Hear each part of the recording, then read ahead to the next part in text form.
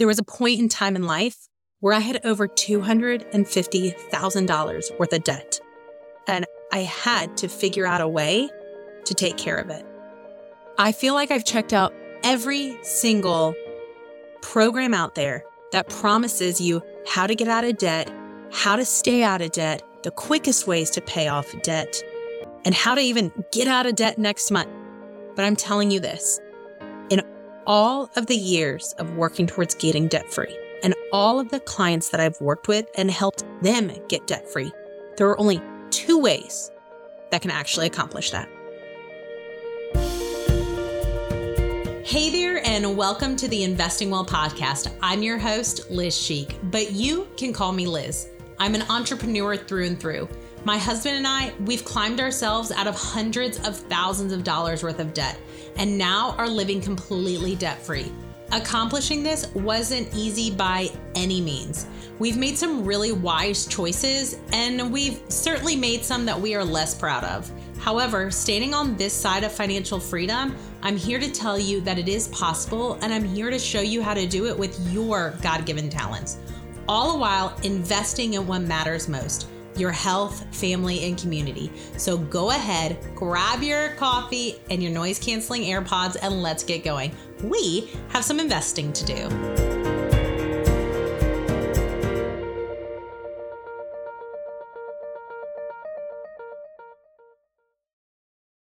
Hey there, and welcome to the Investing Well podcast. I'm your host, Liz Sheik, and I am just happy that you are here with me today. And today we are going to be talking about the only way to get out of debt. Now, before you turn off this podcast and think I am crazy, hear me out. There are a lot of promises out there promising you ways out of debt, how to get out of debt quickly, how to do tricks and tips to break the debt cycle. But there are only 2 ways to get out of debt in life. Now, before I let you in on that, if you don't know me, I want to tell you a little bit about myself. My husband and I have climbed ourselves out of $250,000 worth of non-mortgage debt. We know a thing or two about becoming debt-free. In the process of getting out of debt, we also generated simultaneously several hundreds of thousands of dollars worth of investments, as well as through that process have a net worth well over $1 million. I've looked at every tip, every trick, every shiny thing out there that says, hey, you can get out of debt quickly. But in my experience, in my life, helping other people and watching other people get out of debt, the only 2 ways out of debt is that 1, you live within your means, and 2, you make more money. Now, the people who get out of debt the quickest do a combination of the both. Now, what does it mean to live within your means? It is simply living within how much you make, that you do not have to swipe a credit card at the end of the month or before the end of the month to pay for something, that you organize your bills in such a way that you have money coming into your life and the money going out of your life does not exceed the money that came in. Now, I understand that this can be tricky. I've worked with a lot of people who maybe they get paid on the 1st and the 15th, but all their bills come out between the 1st and the 14th. So yes, there is some maneuvering that you may have to do in order to get your bills to come out according to when you get payments. However, I believe that as you start to live within your means, you will be able to start pre-funding the month ahead of you. My husband and I pre-funded the months ahead of us. It took us about a quarter of our year to do that when we decided we were going to pre-fund our month. And once we got to a point where we could fully pre-fund a month ahead, we never overspent within that month, because that meant one of 2 things. Either we were going to have to take out of the next month, or we were going to have to put it on debt. And after climbing out of $250,000 worth of debt, debt is not the option we wanted. We knew how it felt. We didn't like having to constantly owe something. We didn't like to have a call from a creditor. We did not like to see those bills in the mail. And so when we pre-funded our month ahead, we just made a decision that we were not going to live outside of those means. And although we live in such a way that we do have financial freedom in our life, every single week we still take account of what's coming in and what we've agreed is going out. And we stay within the amount that we've agreed on. And so if you know you're living outside your means, but you're not exactly sure exactly where all the money's going, this is what I suggest. I suggest that you go to your bank account and your credit card statements and anywhere that you have paid something on. And I want you to print the last 3 months of those statements. 3 months is going to give us a pretty good idea. We're going to average those 3 months together. You're going to be able to look at where you've spent, and I want you to categorize everything from your housing to your transportation, gas, food, excess spending, electricity. I want you to label everything. And when you total up the 3 months, you're going to average it out by 3. And this is what you on average spent. Okay. Because we want to look at what we've been doing, because our past behaviors will often predict our future performance. So we want to look back at what we've done, and we can predict what your future actions are going to look like if you choose to do nothing. And then what we're going to notice by looking at those last 3 months is, where do you typically spend your money? You may have some months where you spend more money at Target than other months. Maybe you spend more money on food in certain months than you have on others. Maybe one of those months included a big trip. However, when we look back at those 3 months, we live our lives in such a way that trips are going to happen, holidays are going to happen, and often they happen within 3-month increments. So we can look back at what we've done and look at, hey, in each of these categories, where do I typically spend? And then you're going to compare it to what you bring in. And we're going to see how far off those two numbers are. Now, the areas that we see most people overspending on are the big 4 areas: housing, food, transportation, and just because. The just because category is sometimes hard to categorize. These could be random trips of unplanned for expenses. I often tell people, if you have to justify why you bought something, it's probably because it belongs in the just because. If you don't know why you spent it, it also belongs in the just because. These are going to be the 4 areas we're really going to take a look at and see how we can trim those down. When I help people look at living within their means, a lot of people start to get nervous because they feel like they're already living so tightly. And I fully understand that feeling, because we often live to the lifestyle of our income. And for many people, we live larger. We get accustomed to living larger than our income. And I call this the garage syndrome. Remember back whenever you were in like college and you didn't have a garage of your own, but yet you accumulated a lot of stuff. And so you moved from your college dorm into your first house. Maybe your first house has a 1-car garage and you think, wow, like I have so much room. Well, fast forward 2 years down the road, your garage is filled with boxes of stuff that you've collected. And you're like, wow, I need to upgrade my house. I'm going to move into a 2-car garage. I'm going to get rid of all this stuff in my 1-car garage. You move to your second house and you're moving in and all that stuff goes into the garage. And lo and behold, before you know it, now instead of just a 1-car garage being filled up, your 2nd-car garage is filled up.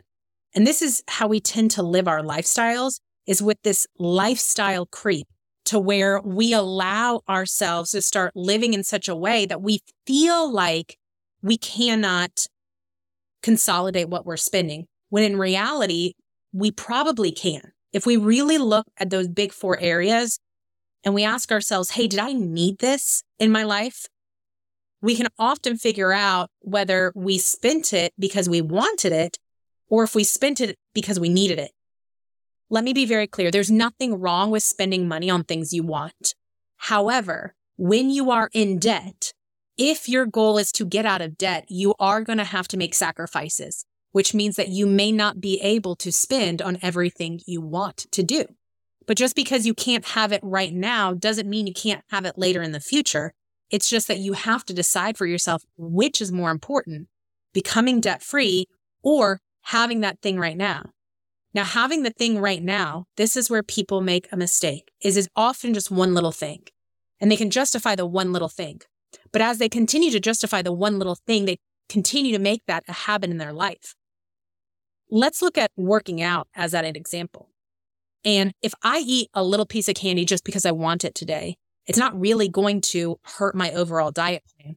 But if I continue to eat a little piece of candy today and a little bit more tomorrow, and I justify it one more day, before I know it, within my week and within my month, I've added up my calories that the deficit that I had in my life from working out has been consumed by teeny tiny little pieces of chocolate, little teeny tiny pieces of candy. And that's how debt works in our life. We justify a little teeny tiny here and a little teeny tiny here.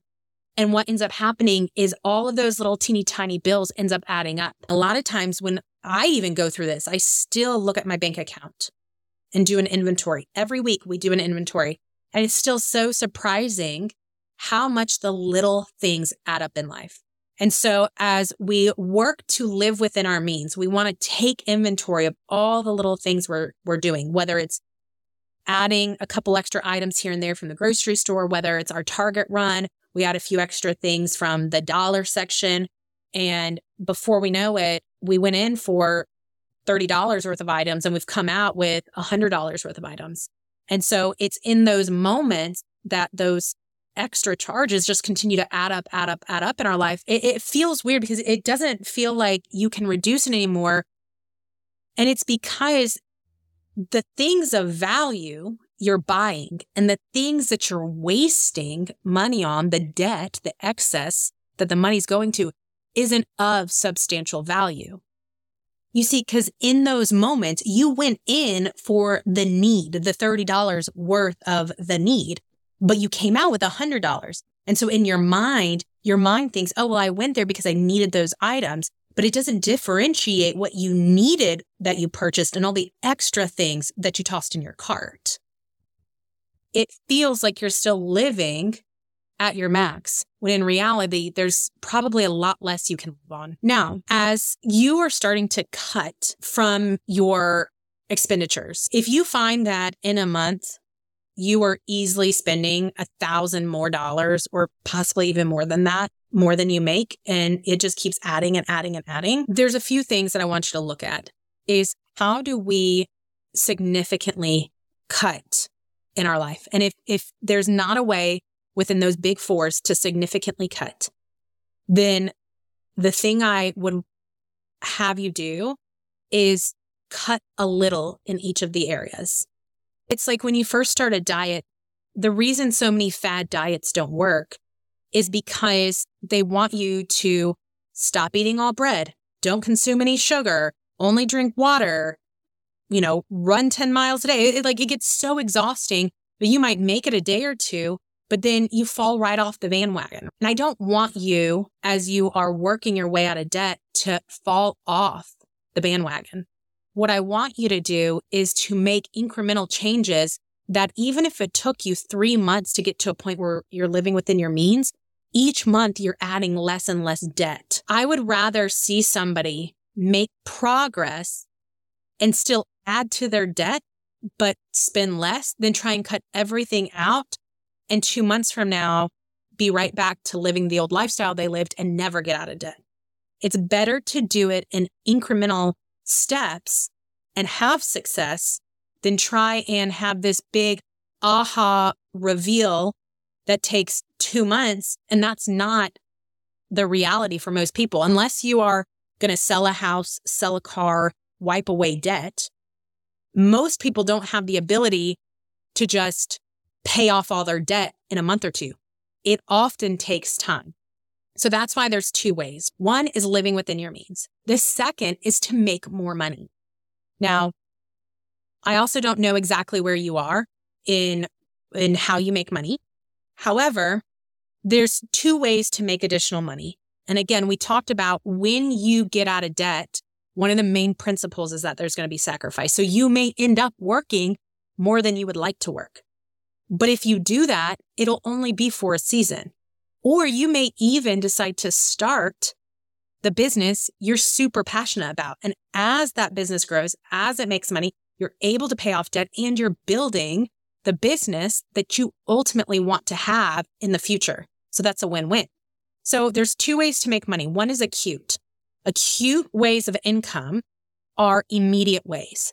There are ways that you can make money immediately. This would be trading time for money. This could be getting another job, putting in more hours. This could be babysitting people's kids. This could be a lot of different options, but it trades your immediate time for money. Now, there are also chronic ways to make more money. A chronic way is a more long-term way. It may start making you money relatively soon, but maybe it makes a little bit of money, but it grows over time, kind of like the business idea I was just discussing. Maybe you create a business, maybe you create your own digital assets, maybe you become an affiliate or a business partner for a product that you love or a company that you believe in.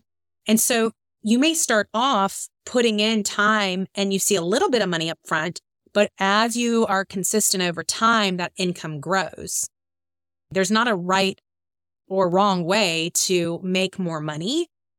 But if you want to get out of debt quickest, you're going to have to do something different than what you're doing right now. And so for some, you know that you can pretty much get out of all the debt you have just by tweaking things in your life and living within your means. There's others who know, hey, I need to live within my means, but I also need to make more money. The beauty of doing both of the things at the same time is you get out of debt quicker, but you also create an additional income stream for yourself so that when you're out of, you can continue to invest in other vehicles that are going to generate wealth for your future. The one thing I tell people that I think is really wise advice, it's something that we did personally, is that when you go to live within your means, I highly suggest that if you have a traditional 9-to-5 job and you are working for a company who has the option that you can put into a 401k, or even if you don't have a traditional job, put into your Roth IRA or an IRA, right? A tax advantaged investment account. My suggestion is you do that while you're paying off debt. Here's the thing. Many people do not invest in their 401k. And so the money that they see in their account is what they live off of. This is the garage syndrome. You will fill up, you will use all the money that you see.